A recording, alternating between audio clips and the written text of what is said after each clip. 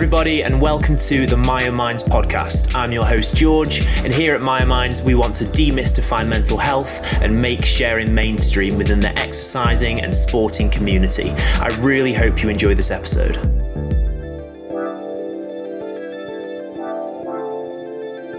Today's guest is David Cotterill, an ex-professional football player who has played for clubs like Wigan Athletic, Birmingham City and Swansea, as well as playing internationally for Wales. He was actually the youngest player to do so at the time when he did. David is now a mental health consultant, a public speaker, and helps run the Crystal Matrix, a company that offers mental health support to all ages. In this episode, we hear about David's battle with self-harm and alcohol, what it's like to experience poor mental health as a professional football player, and how David is doing now. I'll see you on the other side. Hello, everybody, and welcome back to the Myo Minds podcast. Today, I'm here with David. David, how are you? I'm very well. How are you? I'm good.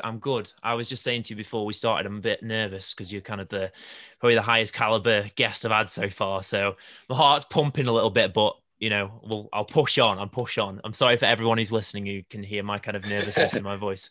So everyone listening, you'll have heard about David and the introduction. Just to start off, David, I know obviously you're very open about your personal experiences online and with your public speaking and things like that. Could you tell us a little bit about your own personal mental health story? Yeah, I think it probably goes back to my childhood where from a young age, even at the age of 6, I was always kind of pushed, I would say at that age, to be kind of perfect. So I was always searching to be perfect. And as we know, when we get older, it's impossible. No one is perfect. So it probably stemmed from then, where I was like, between 6 to 10, I was playing football locally, and then I got picked up professionally when I was 10. And then pretty much from the age of 10, it was, the pressure was on a little bit more because I was fighting for contracts at a professional club. And I was just always, if I make mistakes, my dad would be on my case constantly about after games. And as a young age, you don't know what to say because no one walks out the front door and think, right, I'm going to, mess up today, or I'm going to be a pain in the backside and make mistakes, blah, blah, blah. It happens. And sometimes there's no explanation for it. You go out to try your best, it just doesn't work. So then at the age of, 12, 13, I'd self-harm. I'd whack studs against my shins because I used to just think, well, I'm training 3 or 4 times a week and games, and I have school activities as well as in PE. So I just thought I'd get away with it. So I just do that out of anger, just trying to search again for that perfection to try and be better. So that obviously is quite being a young age and having that pressure put onto you when you get picked up from like a professional club, and all of a sudden you're expected to be, it's almost like you're separate from the rest of the people, is that kind of how it felt? Like, did you feel like there was that extra pressure just because you were it's like you were different, wasn't it? It would set you apart.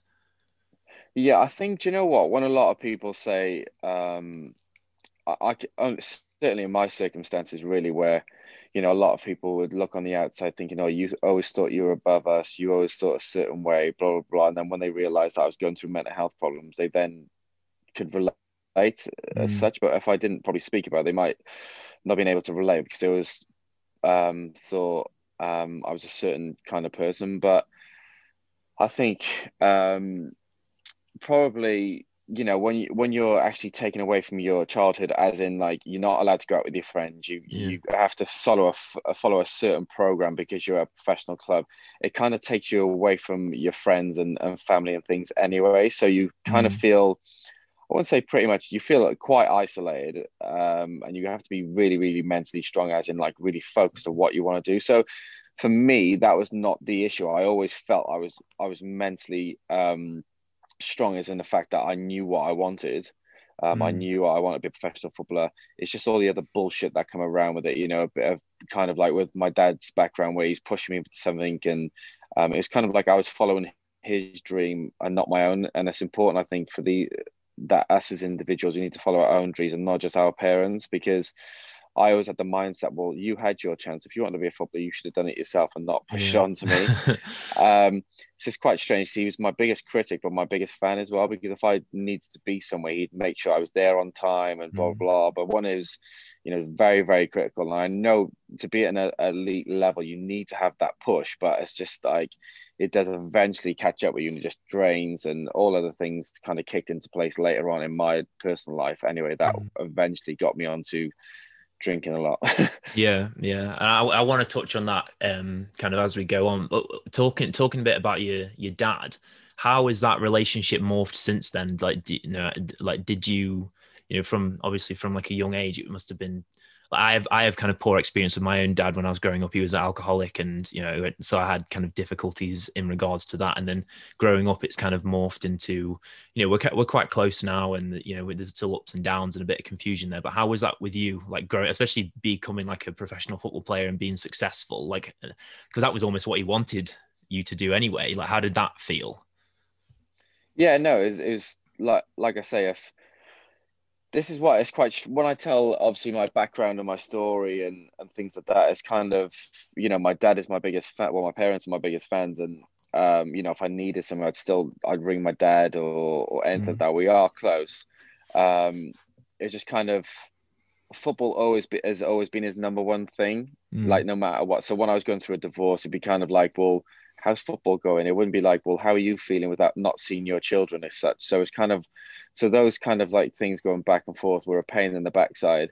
My dad also is an alcoholic. If he's a functional alcoholic, he can literally mm. drink and still be up at 6 a.m. ready to rock and roll to go for work. So that's just the way it was. And I think a lot of the older generation, they used to just crack on and just get on with it. A lot of people just go to the pub and would come home for like 3-4 days missing. Do you know what I Yeah, mean? It's just the yeah. way it was. But yeah, he's also the same as what you mentioned about your dad.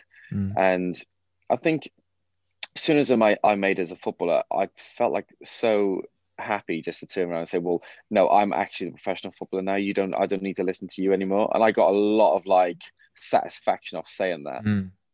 And really, it should be like a really, really proud moment. But because, I played a few games in the first team, and then he'd like ask me a few questions like, well, why did you do this? And why did you do that? And I'm like, well, you didn't make it a pro. I now have. So I'll listen to my manager. That's kind of what I was alluding to when I was asking about it, because I feel like I would have would have been a bit of like a oh fuck you moment, like Yeah. because like I've made it now, so like I know I'm the boss now. It's like that meme that I'm the captain now.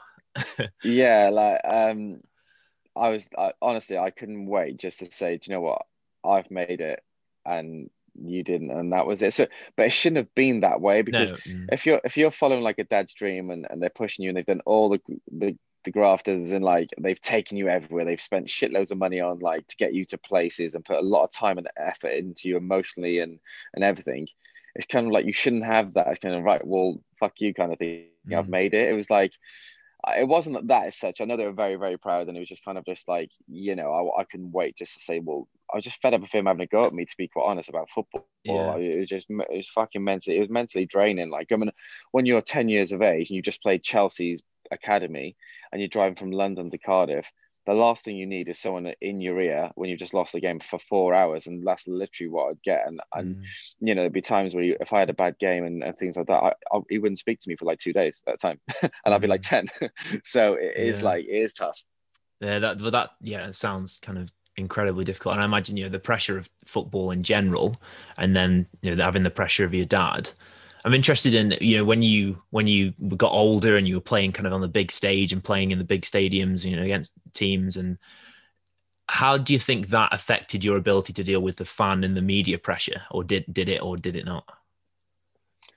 Um, I think this the social media side of things of where people have been allowed to troll others has always not been acceptable, and it's still to this day that nothing's really been done, is it? Let's be honest. Like in the last Mm, 5 to 10 years, there's not much been done on, say, Twitter, for example, where people can just go on there and say what they want. yeah. Um, so from that point of view, I think I try to keep away from it, but you're naturally going to go on social media after games, and you'd go on there and you'd have like abuse if you've had a bad game and blah blah blah. But in the stadium, I didn't really used to let the fans probably affect my performance that much, to be quite honest. I was quite good at being able to block things out. When I was on the Mm. pitch, I was just purely focused on what I was going to do as an individual and what we are going to do as a team. So if I was going to take a corner and someone's called me a bald wanker or whatever, I used to love all that shit because I used to just think if I'm going to score a goal, I'm coming straight over to you. So I kind of use that as like a motivation to then hopefully my team wins. Mm. Yeah, yeah. Well, I think it's a good point to make that, even when you were playing at the professional stage, you were still, even the professional football players have those tendencies to check, what people think about them. I think, like you were saying earlier, people tend to see kind of professional players as like they feel that they're above other people and they don't give a shit about what people are saying. But and I think that's what gives people the sense of grandiosity that they can give a football player shit, is because they think that, oh, they won't care anyway. But you are a human being. Like, you are gonna, if someone calls you a knobhead, like, and loads of people are doing it, you're going to start to think, oh, maybe I'm a knobhead, like maybe I need to change, or and you're going to start questioning yourself. Yeah, I think well, the thing is, with being involved in like the football environment, it's literally impossible to get away from because anywhere you would go, they'll ultimately want to talk about football straight away. Even on when I used to have nights out, you get people come up to you, they want to have a talk about football. But part of you thinks, well, I'm out with my friends. I Mm, want to be able to crack on and have a good time. Do you know what I mean? Like, obviously, you speak and be polite and so on and blah blah blah. But I think, even if you go into like when I used to go and play snooker or something like that with my dad in a local pub, I'd like go down there and you literally would have people come up to you like, oh well, how did you play the other day? Because the newspapers give you like a 6 out of 10 or whatever. So it's literally everywhere. So you can't even mm, get away from it. It is what it is. And I was quite good at like blocking that kind of thing out. The reason why I struggled later on was just because probably my childhood in terms of like all that pressure. I went through a divorce. I put myself on the biggest pressure of all. Then I started hitting drink, and ultimately the reason why I didn't retire, I just mentally was not in a good place, and I wasn't enjoying football. I lost my mm, love for football at the end of my career, and I was just fed up with that bullshit. I was fed up with the bullshit politics involved in football, and I was done. mm, mm. So when did the actual like drinking start? Can you remember when you started? Like, when did it go from just drinking to it being like a dependency for you? I think, do you know what? When I always used to go out quite young, I used to always I'd go out and I wasn't really into much of like drinking, to be quite honest. I just liked to go out and I was in a relationship, I had children very young, but I had a divorce when I was 24, 25, and that's when kind of like I started to go out a lot. Even actually before that, I was drinking a lot more. And then as soon as I broke up, I was just going out more and more and more and more. Mm, I just felt like, and more I was doing, I just felt like indestructible. I felt untouchable, felt like I could do what the fuck I wanted when I wanted to. And it just ultimately you can't. It always catches up with you in the end. And that's where I was. I was drinking on a regular basis. It was getting, especially towards the back end of my career, I couldn't wait to finish training and to then go to the local pub or shoot home and go and drink. I was drinking 3 or 4 bottles of red wine a night, then going into training the next day and blah blah blah. So mm. So did that affect your kind of performance in football? Or like, did people pick up on it? Like, did your teammates pick up on it? Like, how did that all kind of intertwine with your football career? do you know what? A lot of people used to say to me, like, well, especially my teammates, especially the ones I used to hang around with after football, they'd be like, I don't understand how you're drinking the way you are and then performing the way you are and coming in and doing this. They were absolutely flabbergasted by how I could do it. So I had probably had a skill to do that. Or I was just kind of like at a place where I was okay and it was just it is what it is. But I think eventually if I carried on in the professional game, it would have caught up with me as in like, the recovery, your body is obviously going to break down or whatever. You Mm, can't go throughout life drinking the way I was drinking and then be expecting to perform on a high level. It's just not possible. But mm. I did ultimately. I don't think my performances deteriorated from when I was drinking, and maybe the recovery time. And who knows? I probably could have been better, of course, but. Mm. At times I just felt like fucking hell. I'm training and playing better when I'm drinking, so I should just keep drinking. How that's, yeah, that's strange. I suppose the teammates kind of being shocked about it and mentioning it kind of would boost that feeling of like, oh, maybe I can just get away with it. It's interesting. With in regards to with football then, because you were saying how, near the end of your career you fell out of love with it, and obviously when you were younger you were not maybe forced, I don't know is the word, but you were kind of pressured into playing it. How did you perceive football through your career? Like, was there a stage where you were loving it, or like was there how did it feel to you? Like, what did it feel like? Was it something like, was a passion, or was it something that you felt you needed to do? Um, I always wanted to be a footballer as well from a young age. That I was always walking around, always kicking a ball in the street, and I was always practicing. So I wanted it just as much as anyone else. Mm.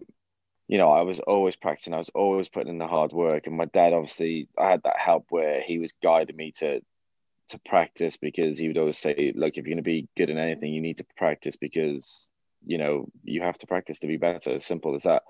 So from that point of view, I think I really, really enjoyed the academy side of things, and then looking back, it was a huge amount of pressure, but I knew I was performing at such a level, and I felt like I was better than the other players we had.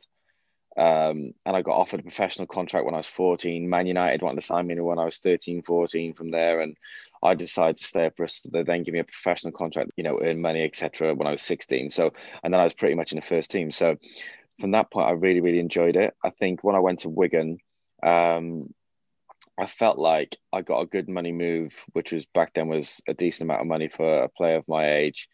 And I just felt like I didn't really have that right support system around me. I think, I was with someone who turned out that wasn't great for me.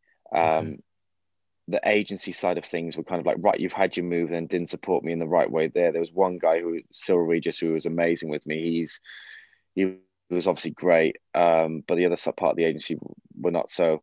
And I was in a, I've gone from playing in League One to then playing with Premier League players, Mm. and I was with a manager who was, quite tough in that sense. It wouldn't be like managers many around like him these days, and I felt like I just didn't have the right support, and I felt like quite alone. And then when I wasn't then playing the team, it was kind of like, fuck, what do I do? What do I do? And it's just Mm. like, that's just the way it was. I had like obviously my most important people, two influential people away from me, which were my parents. So they were nowhere to be seen because they were so far away and blah, blah. So it's quite tough, especially at that young age, because, I look at my son now and he's 13. And I think, well, at the age of, in 4 years' time, I would have been playing in the Premier League, or in like 3 years' time, I was Mm. playing professional football, and he's so far away from that.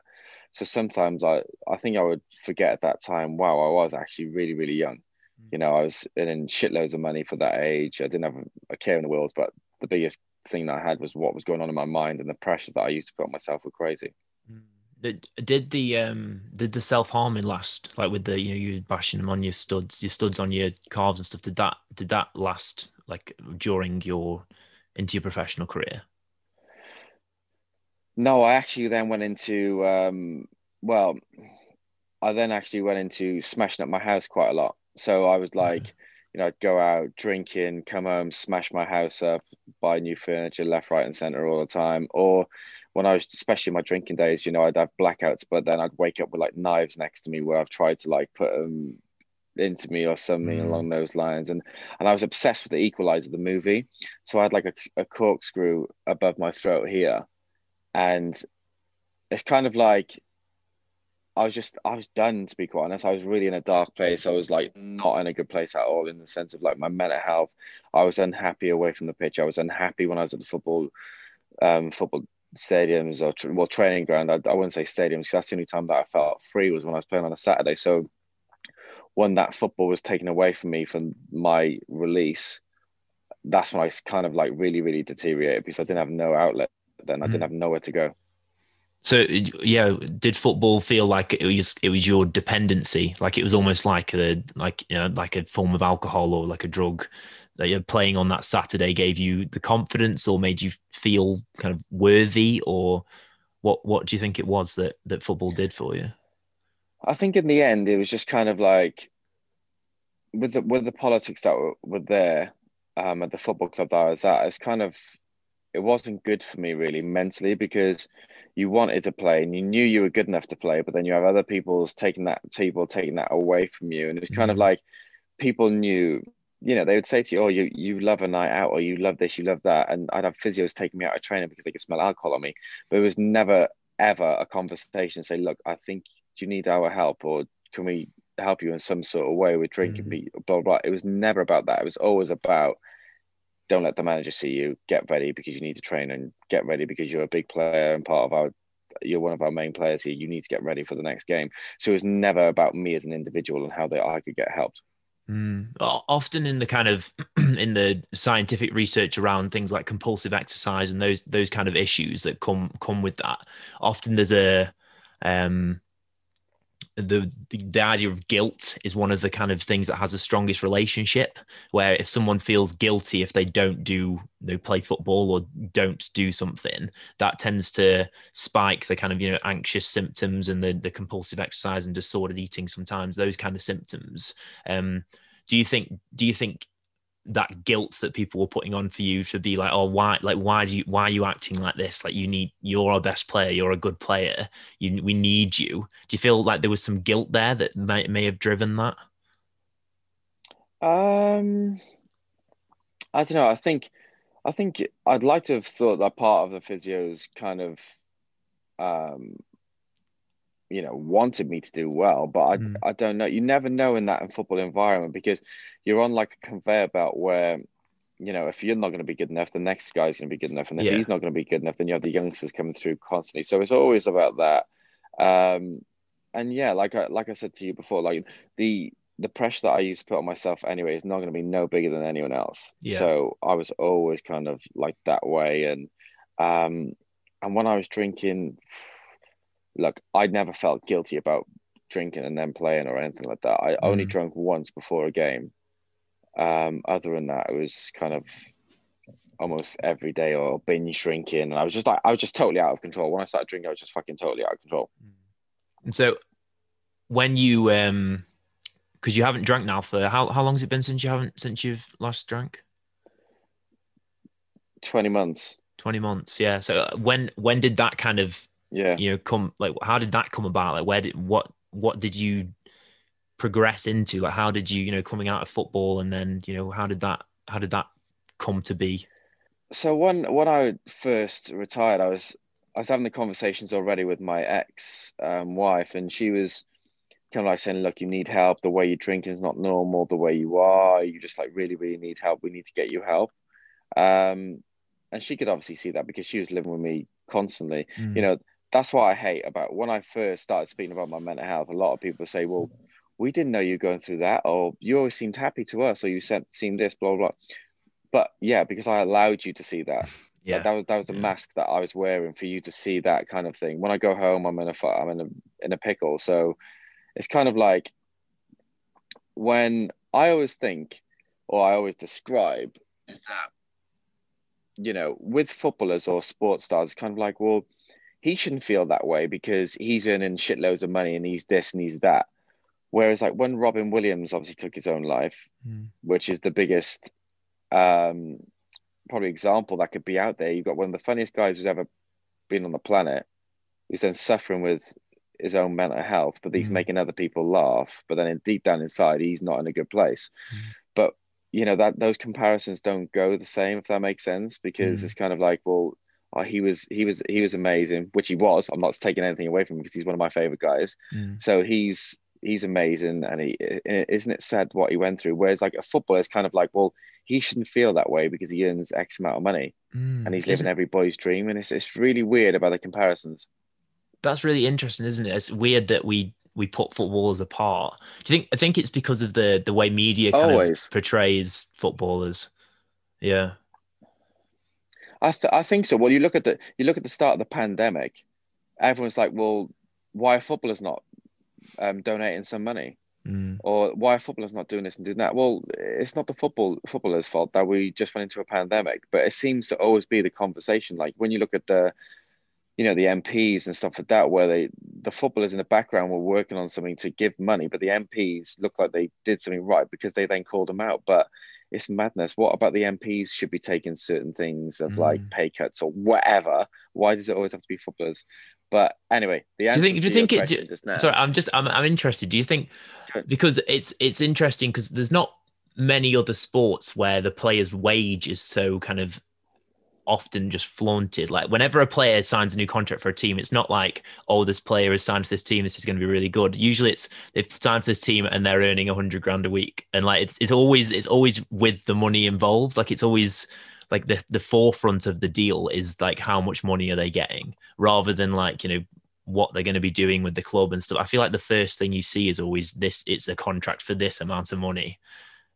Like, do you think that Yeah, could be playing? yeah, I think so. I think so. I think with like the footballers, I think because there's so many footballers who get the moves and they make the papers and blah blah blah. But even if you look at celebrities, though, really, when they sign a lucrative deal where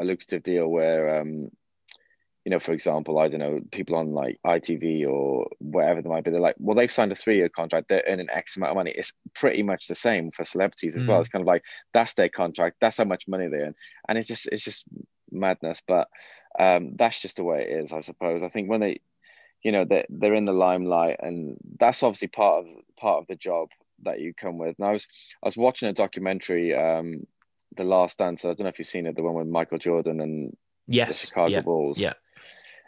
And Dennis Rodman says something on there which kind of like struck some of me, where he was like something along the lines of, well, I get paid millions of dollars, but 20% of that is for my salary, and then 80% of it is the other bullshit that I have to deal with outside the court.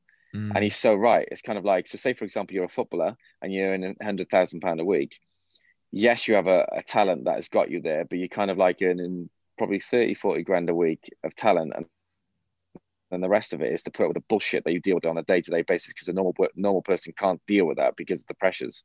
And it is, Does that yeah, make sense? yeah. No, it does, yeah. And I remember Dennis Rodman saying that in the documentary, and it's, yeah, I think it's really hard for people because we see the media shows all the crazy things footballers are doing, and we see all the and we see all the bad stuff. Like it's rare that the good things people do are shown as often as the bad things. Like if a footballer drives a car or like breaks something or like does something stupid on holiday, that's everywhere, and it's spoken about on every TV show because it's dramatic.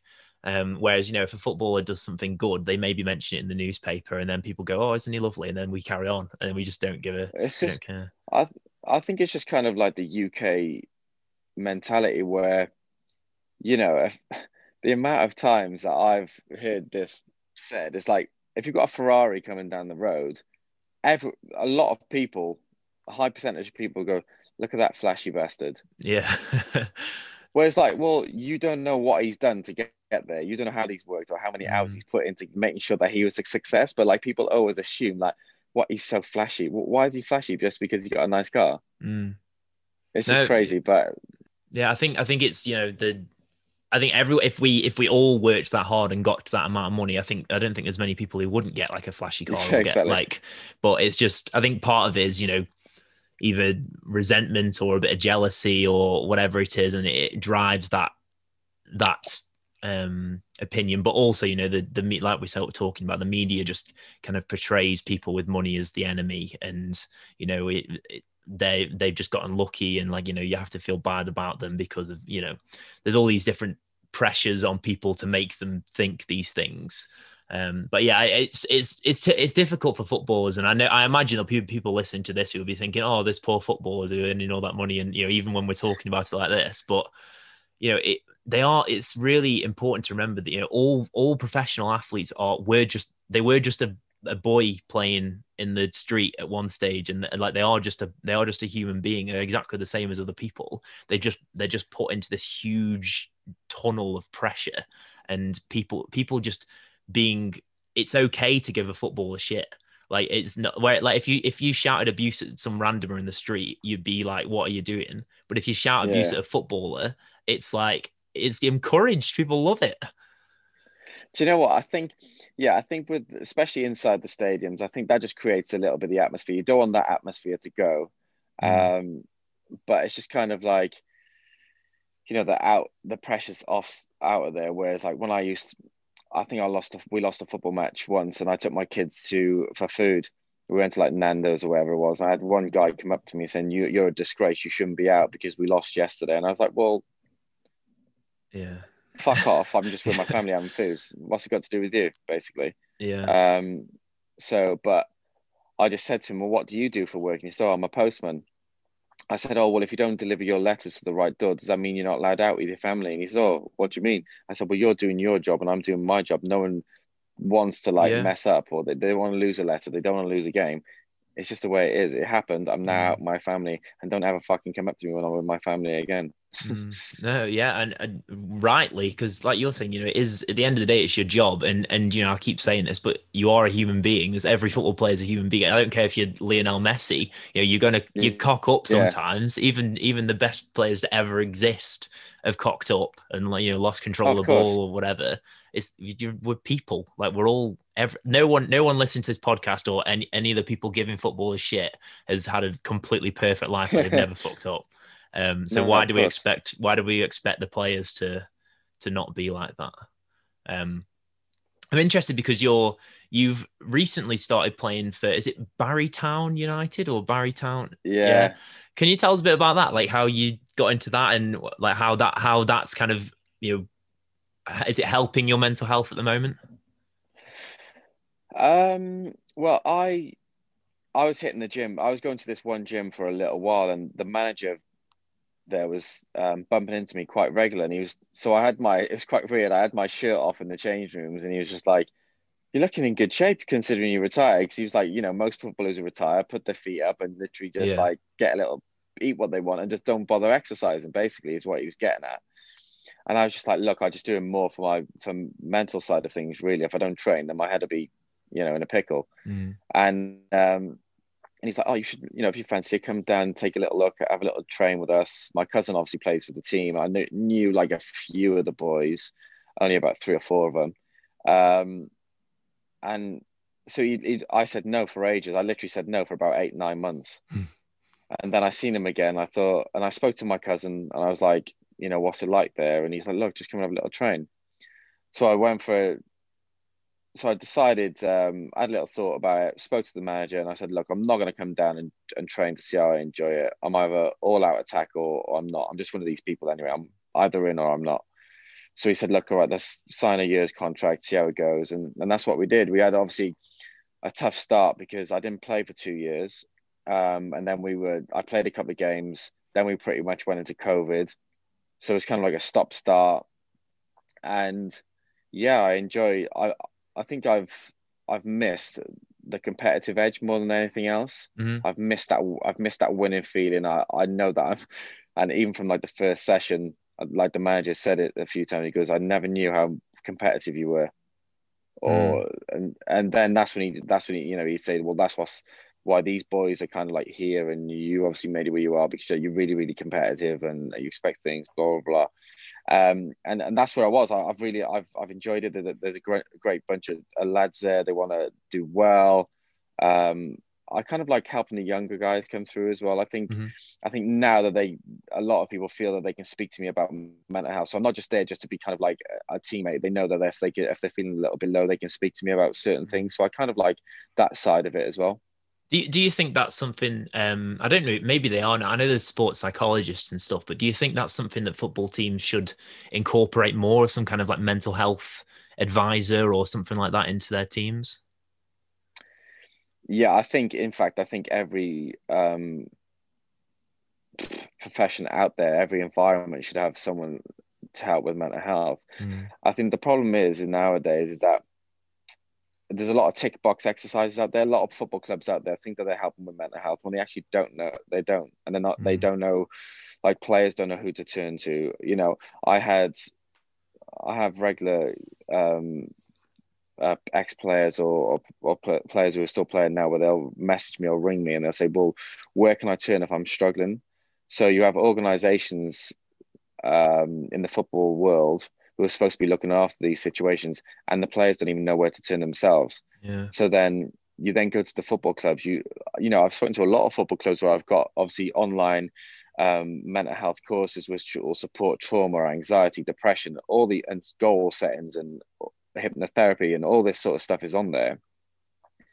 And you go to football clubs and they love the idea of what I'm doing and me and my partner, what we're doing, but they don't do it. They don't then do it then. They think that they can go off and do it as what they want. And it's not really, I got to be honest, it's not the number one thing for them. They're more interested in other things. And then they're going to have a problem because players are not getting the support that they need and they want. I suppose it's kind of the, I don't want to put a label on it, but I suppose it's just the money game, isn't it? Putting money into an athlete's mental health. They haven't done it for so long, and it's been, as far as they're concerned, working out fine. Like, they're still making money and doing stuff. So I suppose it's why would they do it? But like you're saying, if we implement mental health advice and help, and even just signposting, they're going to improve the lives of so many athletes in all sports. If all sports just incorporate that, even just having that signpost to a charity or to someone like yourself or the organizations the things that you run, that'll help so many people, and it's such an easy thing to implement. And it's strange to me that isn't like it. I feel like that should just be a very easy switch to make. Yeah, I think there's a lot of like those organizations, it's not what you know, it's who you know. So if obviously one of those guys who were in there already come up with the idea, they'd probably be able to, get a shitload of courses out there. But because they're not, maybe because I'm like on the outside of coming in, that's just the way it is. And hopefully it can change for the footballers. And in fact, not just footballers, just everyone else out there. I think because of the charity that I run as well, I've seen a really, people deteriorate a lot since COVID, and there's no support out there. There's really not. So thank you so much for being on. I feel like we spoke about some really interesting stuff, and thank you for opening up. Just to kind of finish off, I want to ask you 3 questions. I'm starting to do these kind of 3 questions at the end for every guest. So we'll go through them. So the first one is, one person, whether they're real or fictional, that has inspired you in your life. Probably Michael Jordan. Yeah, great answer. What a man. Probably the most competitive man to ever exist, judging from the documentary. Yeah, I love him. Question 2. This might be a tough one. A moment in your life that you didn't like at the time, but now looking back, know that a lot of positives came from it, or at least some positive came from it. Probably going to rehab, for sure. Yeah. I didn't want to go to rehab. Couldn't think of anything fucking worse than going there. But I'm barriers to basically be where I am now. So if I didn't make that step, then I wouldn't have obviously been, sober for 20 months and been at the place where I am now. Yeah, well, that's a really brave step to take, like you say, because it's quite scary, the idea of doing it, and you also just don't want to do it. Like, I can imagine how hard it would be to take that step.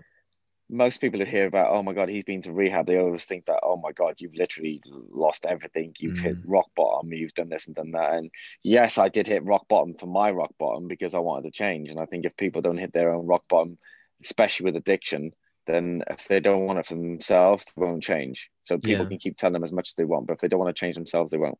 Yeah, well, we had an interview. I interviewed a guy called Mike Dayham who wrote a book about kind of suicidal thoughts and like his journey with suicide, and he was talking about rock bottom, and he said how rock bottom isn't actually a thing. It's the point where you decided to change your life and do something else. Yeah. It was the bottom for you, but you have to make that choice to get better. That's when you've reached your rock bottom. So he says, if anything, rock bottom's a good thing to get to, because then you're just going up. Yeah, I think, it's a good way to look at it, because I think, and a lot of people will say, well, how do I know when I've hit rock bottom, or what was rock bottom like? Well, it's hard for me. My rock bottom would be totally different to yours, and then vice versa as well. So everyone's individual. Everyone's like different. So you might be able to deal with a lot more bullshit than compared to my rock bottom. So it might take you longer to get there, but eventually then you hit your rock bottom, then you can start to go forward. Mm, mm. And final question, a phrase to live by. Phrase to live by. I think that I always go off basically that I can't change the past. I can only deal with what I can now. Mm, So I can only do what I'm doing today. I can't really change the future because we're not there with the future yet. I can't change the past because that's gone. So I literally just focus for now. yeah. So it's kind of, I don't be a prisoner to your past. Yeah, that's a great one. Yeah, living in the moment and dealing with what you can now rather than being obsessed with what's going to happen or what has happened. Yeah, exactly. Brilliant. Thank you so much for being on the podcast. Just to kind of give you an opportunity at the end here, can you let people know where they can find you? So whether like social media tags, websites, etc. I will link it all in the description, but just so you have a chance to speak about it. Yeah, so probably the main thing that it's not really about me, my personal one, but the Crystal Matrix on Instagram, and it's obviously online as well. So I think probably that, because it's mental health support.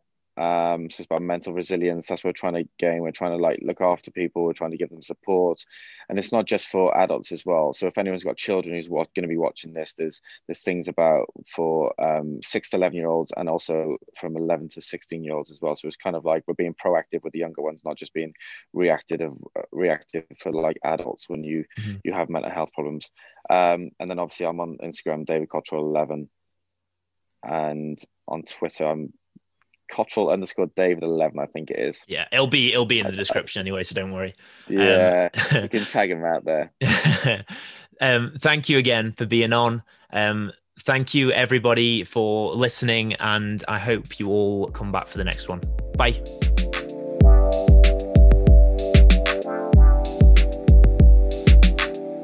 Thank you so much for listening to that episode.